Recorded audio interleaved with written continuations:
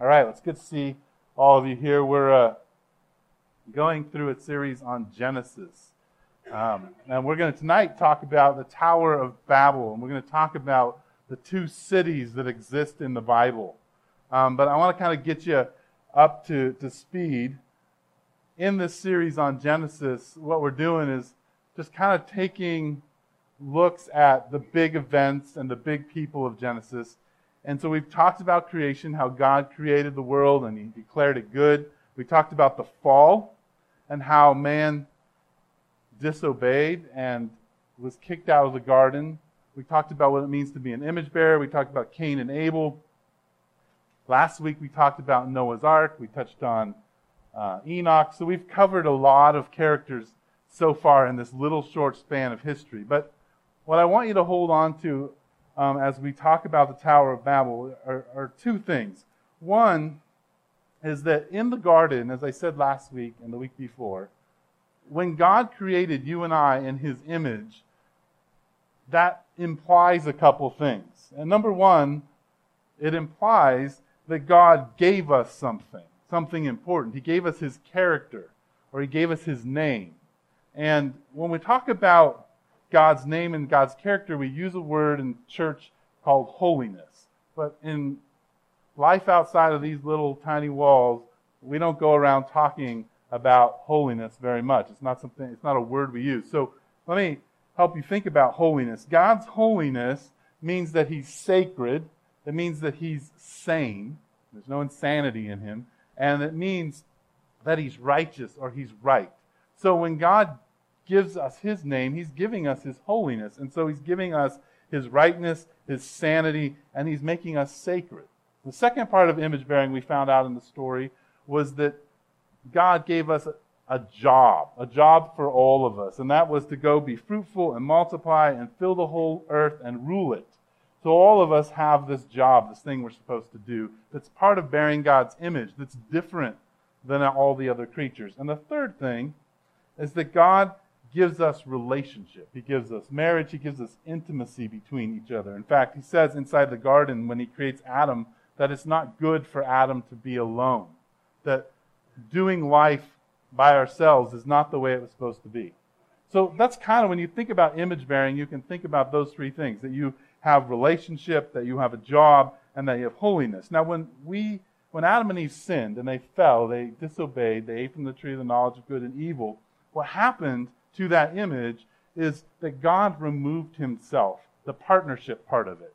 So instead of us being holy and sacred and sane and righteous, we became corrupt, we became insane, and we became profane. So that's kind of who we have become when God removes Himself.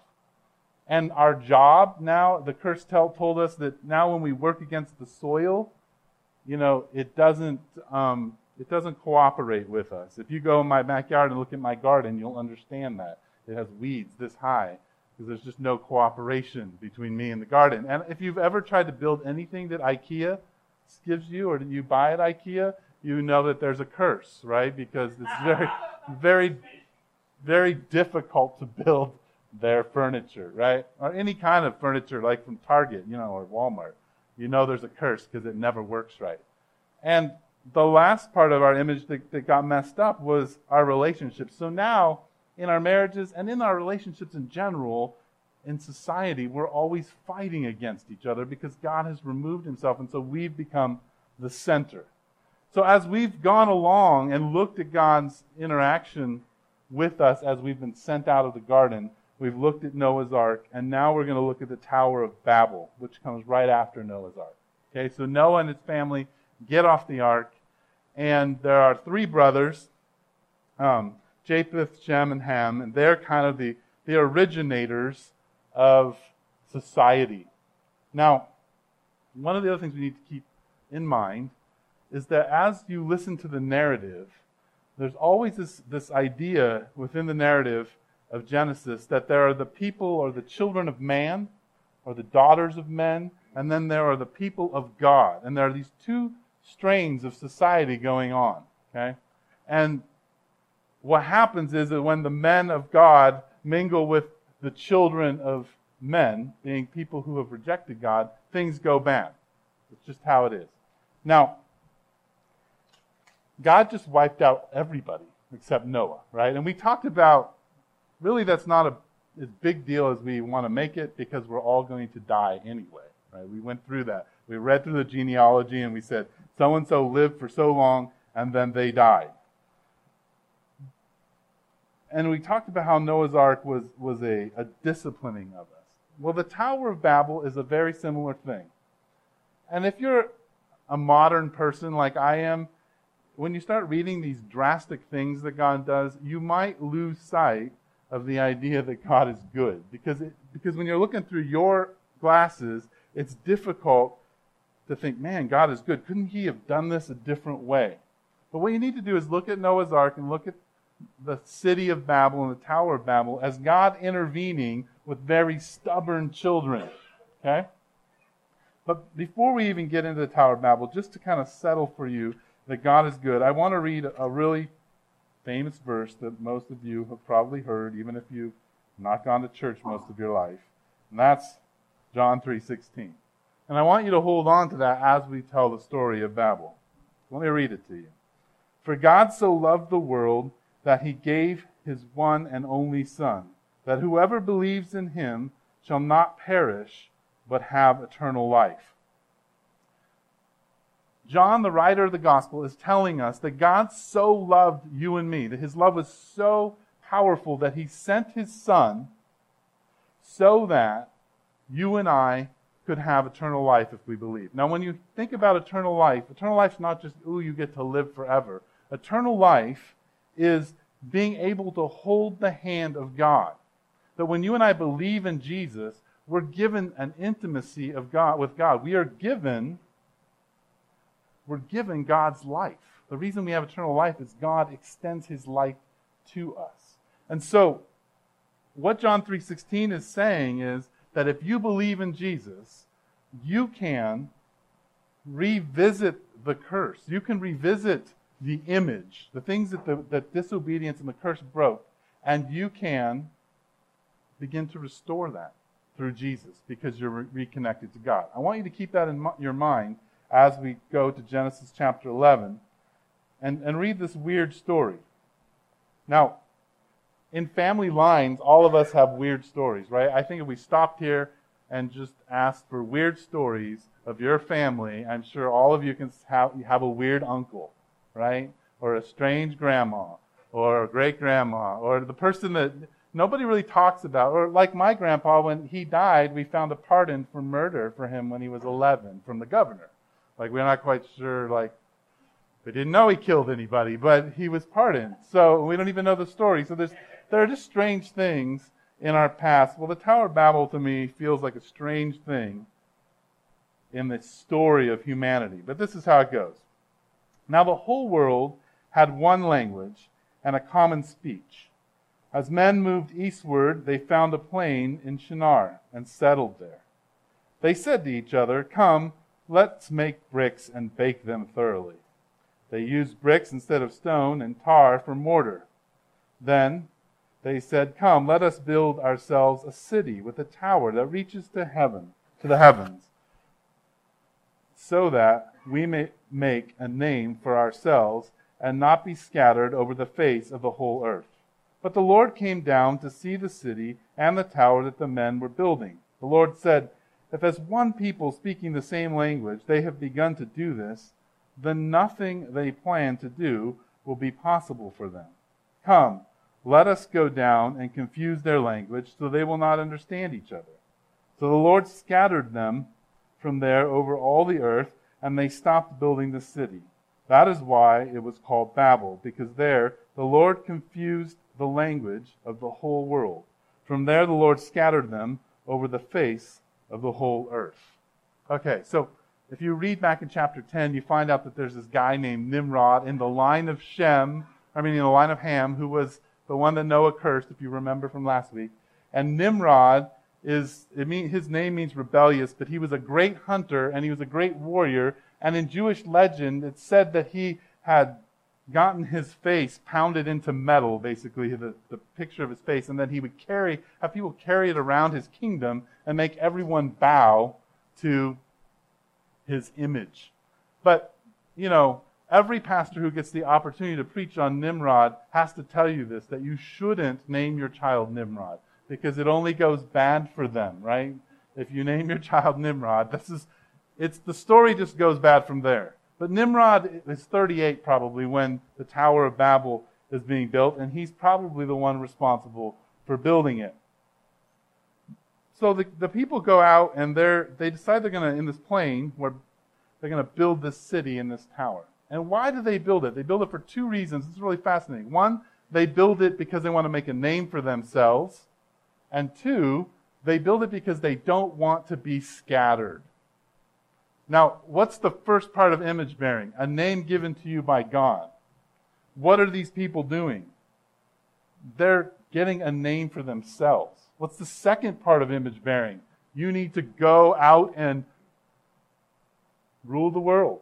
You need to take hold, multiply. But they're like, no, we're going to build a city, and we're going to build a tower really tall so we can see the tower and so we don't have to be scattered. So the city that these people are building, that humanity is building, is in a direct opposition to the very essence of who man is created to be. Okay? And so it says that once they've said that God says that he comes down to see the tower. Now, it's not that God was like, man, I think I'm going to hang out in the rings of Jupiter, and then, I should go see what those guys are all doing. It's not like he didn't know they were building a city and he didn't know they were building a tower. But there's a lot of sarcasm in this story. You see, these people said, let's make a name for ourselves. We're going to build a tower up to heaven. But God had to actually come down to see the tower because it wasn't that high. Right? So it's a bit of sarcasm going on. So God comes down, but then if you just listen carefully, God in himself, because you notice that there's a plural. It says, let us do this. So the Trinity, you get to see the humor and the sarcasm of the Trinity. They come down and they're like, man, if as one people speaking the same language, they have begun to do this, then nothing they plan to do will be impossible for them. I don't think he's like, oh, shoot. They built a tower almost up to the clouds. This could go bad. We need to confuse them, right? I don't think that's what he's saying. I think what he's saying is that if I let humanity keep a single language, they will become so self-absorbed and they will be so wrapped up in their little tiny towers that there will be no way back for them. They will not be able to turn around to follow me. They will be so lost and so self-absorbed. And so I need to confuse their language. And so God confuses the language of man and scatters them out. So God forces them to go do what they're supposed to do. Now the third part of this that's important for you to think about is, you notice the dialogue. The story starts out with humanity saying, let us do this. And then God, the Trinity says, let us do this. Most stories in the Bible involve God and man talking. But what's happened is that not only are they attacking the name of God, not only are they refusing to follow the job that they've been given as image bearers, but they've completely taken God out of the picture, and they're like, we're going to do this on our own with our own wisdom. Okay? Now, in the Bible, there are two cities. There's always the city of God and, surprise, the city of Babel or the city of Babylon. And the city of Babel, with the Tower of Babel, always represents the people going away from God, and the city of God, Jerusalem, the temple, people of God, whatever it's described as, represent people following God. Now, here's what the Tower of Babel needs to tell you. It's a short little story that says one very clear thing. You and I and humanity are selfish. And left to your own devices, you will be all about yourself. Now, it doesn't take a really smart person to tell you that. Right? All of you could get up here and yell really loud, you are all selfish. Humanity is selfish. It doesn't take any grand, Holy Spirit moment to figure that out. That you and I, left to our own devices, will be about ourselves. And not only will we be about ourselves, we individually and collectively will be about building and erecting things that represent us and give us a claim and give us meaning and give us purpose. Okay?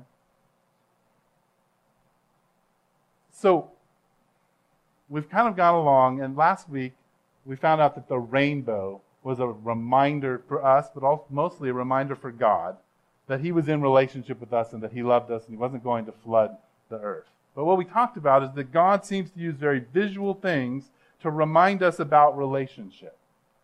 So what I'd like you to remember when you think about the Tower of Babel is not all the silly things in the story, but every time you see Tower of Babel, I want you to remember two things. One, left to my own devices, I would be selfish. And two, humanity and me personally, we need a Savior. We need to be saved. We need to be saved from ourselves. That's why I want to go back to John 3:16, because what the gospel says to us and what John 3:16 says to us, it is a response to the Tower of Babel, to selfish people. It is that God said, I love you so much, and you are on such a determined path to go away from me and do your own thing, that I'm going to send my Son to die for you and offer you intimacy and restoration. And what's really exciting is that what you and I, if we decide to follow Jesus, is that not a selfish tower and a selfish city do we build. We get to actually together build the city of God. And so what I'd like to do is spend the rest of tonight kind of in a response to the Tower of Babel, reading 1 Peter chapter 2. So if you can turn to 1 Peter chapter 2. I want to talk to you about what it looks like to respond to the Tower of Babel and to resist it and to not be sucked in by your own selfishness. What it looks like to be in the kingdom of Jesus and to build the city of Jesus together. So 1 Peter, which on these black Bibles is page 1271, chapter 2, I'm just going to start reading in chapter 1, verse 23. For you have been born again, not of perishable seed, but of imperishable, through the living and enduring word of God.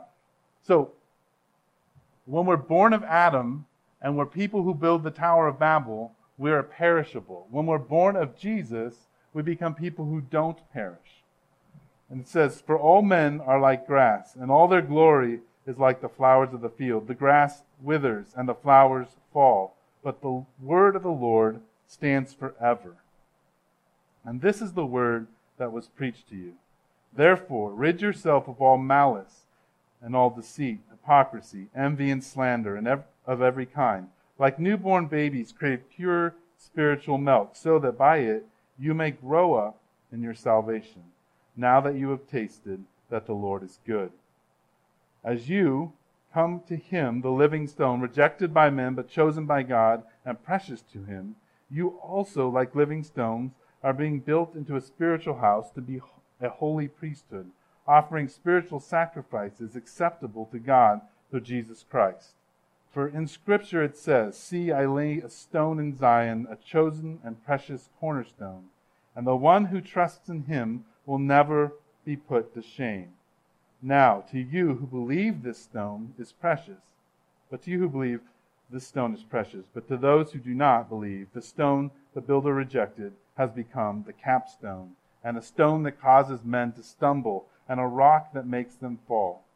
They stumble because they disobey the message, which is also what they were destined for. But you are a chosen people, a royal priesthood, a holy nation, a people belonging to God, that you may declare the praises of Him who called you out of darkness into wonderful light. Once you were not a people, but now you are the people of God. Once you had not received mercy, but now you have received mercy. Dear friends, I urge you as aliens and strangers in the world to abstain from sinful desires which war against your soul. Live such good lives among the pagans that though they accuse you of doing wrong, they may see your good deeds and glorify God on the day he visits us. Peter gives us a picture of what it looks like to begin and be part of the city of God, what it looks like for you and I to build a city that's not about us. Now, one of the things he says in here is that Jesus is our cornerstone, okay?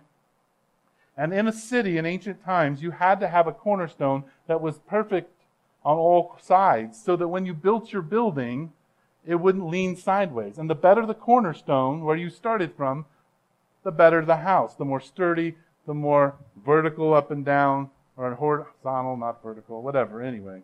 It was a good thing, that cornerstone. However it worked, right? And what's cool here is that what I think Peter does is he lays out for you and I how we might build ourselves around Jesus, the cornerstone. So it says here, the first thing, that we're like living stones and we're being built into a spiritual house to be a holy priesthood, offering spiritual sacrifices that are acceptable to God through Jesus Christ. So when you go about building something, if you put the cornerstone in, you got to clear out stuff, okay? You can't, so that you can line up the bricks next to the rock. You can't just put down the cornerstone and then pile things up on top, right? On unlevel ground.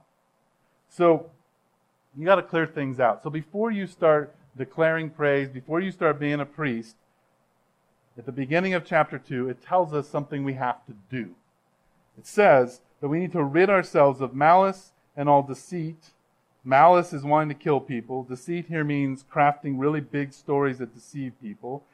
Hypocrisy, basically not being authentic. Envy, wanting everything that everybody else has. And slander, talking bad about everybody. So that's our first stage. We've got to get rid of all these things. So I don't know if you've ever just decided, hey, I'm going to get rid of an addiction. I'm going to get rid of talking about people. I'm going to get rid of whatever bad thing that I'm doing. It doesn't work. I've tried really hard to get rid of addictions. It doesn't work. If you do it on your own power, it won't work. You know, if you say, I'm going to stop smoking, and so you throw all your packs of cigarettes away and you try really hard not to, eventually you will start smoking again. Somebody else will offer you a cigarette. In fact, when you stop smoking, everybody offers you a cigarette, right? That's how it works, because they know that you're stopping smoking. But Peter gives us a clue here in how you deal with all of these things that are destructive and selfish. Because if you look at these envy and malice and all these things, you can look at them as stones of Babel, the things that you build up to make life about you. What Peter says is, like newborn babies, crave pure spiritual milk, so that by it you may grow up into your salvation, now that you have tasted that the Lord is good. This is kind of the picture. You want to stop smoking? Start running 5 miles a day. And don't stop smoking. Don't even try to stop smoking. Just say, I'm going to run 5 miles a day. You can't smoke a couple packs of cigarettes and run 5 miles a day. You can, but you will start puking. I haven't met very many smokers who are long-distance runners who've been doing it for a long time. I haven't met a lot of athletes who smoke tons of cigarettes. Because when you begin to do something good for your body, when you begin to focus on something that's really good, what happens is you can't do the bad things anymore. Because you begin to want to run faster. You begin to want to feel that runner's high, but you can't feel the runner's high if you keep smoking. Because you're just puking, and it hurts, right? The idea here, what Peter is saying is, you really want to deal with your own selfishness, don't try to deal with it on your own. Begin to center your life around Jesus. Begin to center your life around Jesus. Now, what Peter says is that you and I, if we are followers of Jesus, are priests, and our job is to offer spiritual sacrifices. Well, when you offer a spiritual sacrifice, what you're really doing is you're saying it's not about me, it's about God. It's not about me, it's about God. So the way to crave spiritual milk, it's really simple. I mean, here's the thing about Christianity. There isn't 10 steps to figuring it out. It's really, really simple. It's about Jesus. It's about a life centered on Jesus. It's about a life continually pointing to Jesus. So, what Peter is saying is the first thing you need to do if you're going to be a stone is not make it about your bad behavior. You need to make your life about Jesus. You need to begin to surround yourself with Jesus. You need to read Jesus. You need to pray to Jesus. You need to be around people who follow Jesus. You need to listen to people who love Jesus and hear how they understand who Jesus is. Jesus has to become the center of everything you are, so that when people ask you, who are you? You say, I am about Jesus. Okay? So that's the first part of what we're supposed to do, is focus on Jesus. Now, the second part, it says that in verse 9, but you are a chosen people, a royal priesthood, a holy nation, a people belonging to God, that you may declare the praises of him who called you out of darkness and into the wonderful light. Once you were not a people, but now you are the people of God. Once you had not received mercy, but now you have received mercy. Here's the thing. The practice of being the city of God is really simple. You and I have to spend our life going around saying, this is the darkness I was in. And this is how God brought me into the light. Right? This is how Jesus brought me into the light. I say this over and over again when I preach on this passage, but it's really, really important. The way that you and I can deal with the things that hold on to us and to the emptiness and all the things that seem to crowd around us is become people who out loud are willing to articulate the authentic, not the hypocritical, but the authentic darkness that we lived in, right? And that we live in. And I think some of us who've grown up in the church don't know how to articulate that very well. And some of us who have grown up in the world a little bit more and had some harder experiences either don't want to talk about it because we're ashamed about it, or we like to aggrandize it, make it bigger than it was because it gives us some kind of identity. Being a follower of Jesus means that you're willing to tell people in a very accurate way the darkness that you've chosen, your selfishness, your Tower of Babel. You need to articulate it, because when you're able to say, that's where I was trapped, you're able to point to Jesus and say, but this is where he brought me. I used to not be his people or his person, but I am now a person of God. And this is the light that I'm in, which is another hard thing for us to describe as people. We're such a busy people that we don't really know how to talk about the light that we live in or to articulate our relationship with Jesus. In fact, when I sit and talk to a lot of you who are married and I ask you, talk to me about your wife or talk to me about your husband. Tell me why you like them. Tell me about them. You have a hard time describing that. We have a hard time describing what we like about our friends. We've become a people who are still pretty blinded by our towers of Babel, that we don't even know how to articulate the goodness that we live in. So, part of being the city of God is being people who know their darkness and know how to articulate the light they live in. Because when we're able to do that, we can point people to Jesus. We can say, here's Jesus, because this is how he engaged me. This is what it means to walk with him. This is what it means to be his city. We have to, and you know what? I can't tell you a bunch of steps to tell me your darkness and your light. You have to look deep inside and begin to speak it yourself and hear yourself talk it and figure it out.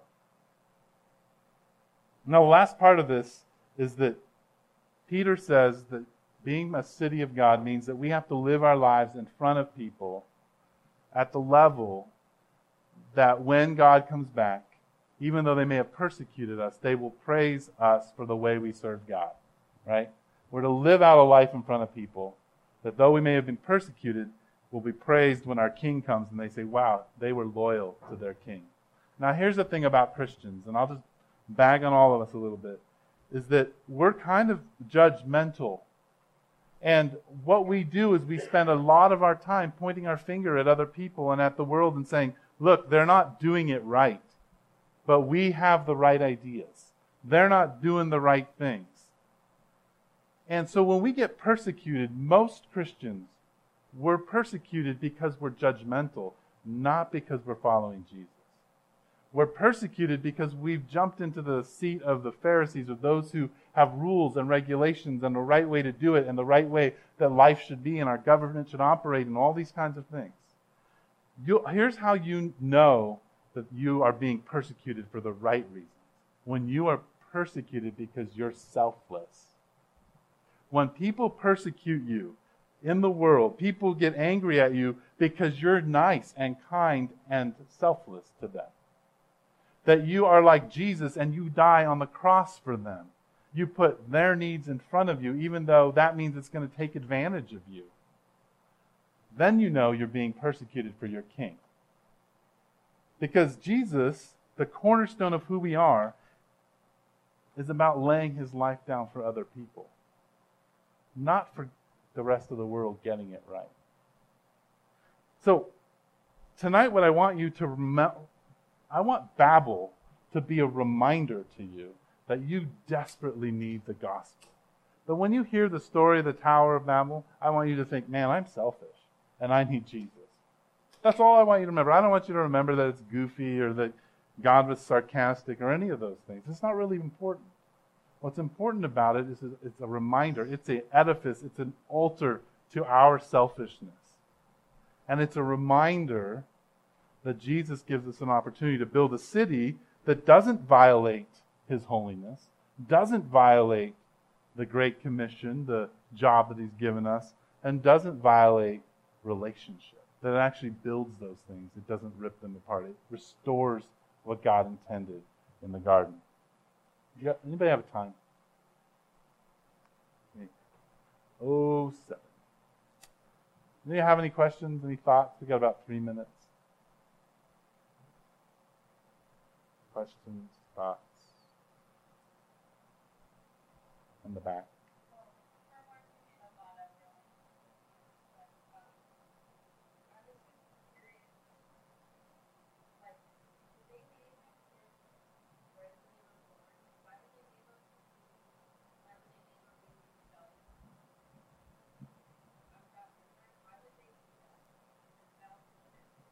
Right? Or name them liar. Yeah. Well, because I think they named them later and they watched them. But also, my suspicion is that they usually had more than one name, and one of those names was the one they got remembered by. So, that's my guess. In the back corner, like dogs.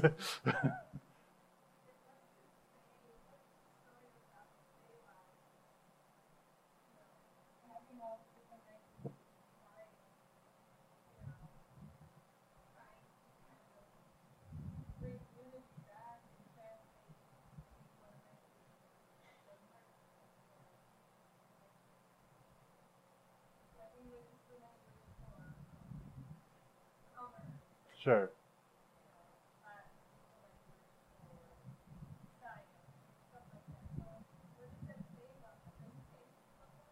Well, I don't know. I mean, I can tell you that there's a couple interesting things. First, it's interesting that Christianity itself spreads very well because there's a lot of languages. Because if it forces governments to be split up, and so Christianity itself can't be squished as much. That's one advantage to language. But I think the other thing is, just like when we got kicked out of the garden, God was going to send us out of the garden. The garden was just the beginning place. But we pushed ourselves out. I suspect that God was going to give us all different languages and it was going to be a beautiful thing. but we forced God's hand, and he gave it to us in a way that confused us and didn't help us any.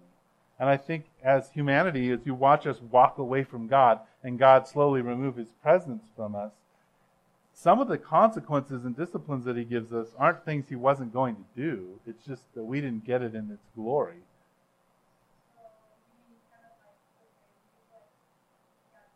Yes, he was going to give them a king. But they did it on their own. I had an interesting thought that kind of morphed as I was thinking about it too. I think that God kind of did that. But anyway, you were saying how we as people we have a hard time expressing our love for God. And sometimes we even have a hard time expressing our love for our friends, for our spouse. And it's kind of interesting we're talking about Babel. We're talking about that because I think a lot of reasons why we have a hard time expressing our love for God because God's kind of confused our language about that. Like from my flesh, from my human standpoint, if I try to tell you what God is, I end up talking about what God has done in my personal life. Right. And I think it was you a couple years ago that challenged us to find ways of talking about God without talking about what he's done. Yes. And the only way that I can do that is when I tap into the Holy Spirit. And I speak about the reality of who God is, as opposed to what I feel like God has done. That's a very good point. I like that. And I'm going to pray. Oh, well, Hannah, and then I'll pray.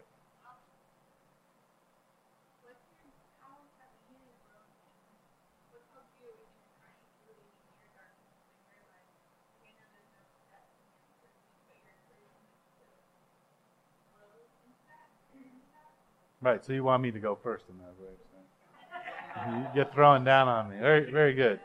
There you go. No, that's good. I think that what's been helpful for me is to realize that at the core of most of my behaviors is that I'm selfish. And so I need to tell my darkness from that perspective. And a lot of times I don't want to think about myself as a selfish person. But that is the reality. I do a lot of the things that I do and have done because I like me and I want to protect me and I want to keep me safe. So talking about my sin from a perspective of my selfishness, so as I look at my life and the choices that I've made, the way I've treated people, being willing just to be brutally honest about my own selfishness. I think that on the other end, it's been really helpful for me.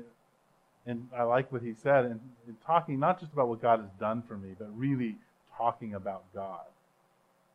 And beginning to try to explain who he is as a person to me, not necessarily what he's done. You know, like when you ask me why I like my wife, I could say, well, she makes great cookies. But really the reality is there is an essence and aura of my wife that's just absolutely knocked down beautiful that strikes me. Right? That's why I like my wife. It has nothing to do with her awesome cookies. That's just a bonus. Right? And it's key. If you get a wife, you need awesome cookies. That's, just she can buy them. But anyway. Just understand what I need to pray because we're running out of time. But we can talk about it later. Dear God, thank you for this community and their willingness to push me. Thank you for the way that you have just laid your life down for us, and that you want us to be in relationship with us. You want us to wait with expectancy for you to do stuff and to love us and to care for us, and you're just so big and so powerful, and it's just hard to comprehend. And so God, I just ask that you would speak to us tonight in our singing and in our praying and in our eating together. I ask that in your name. Amen.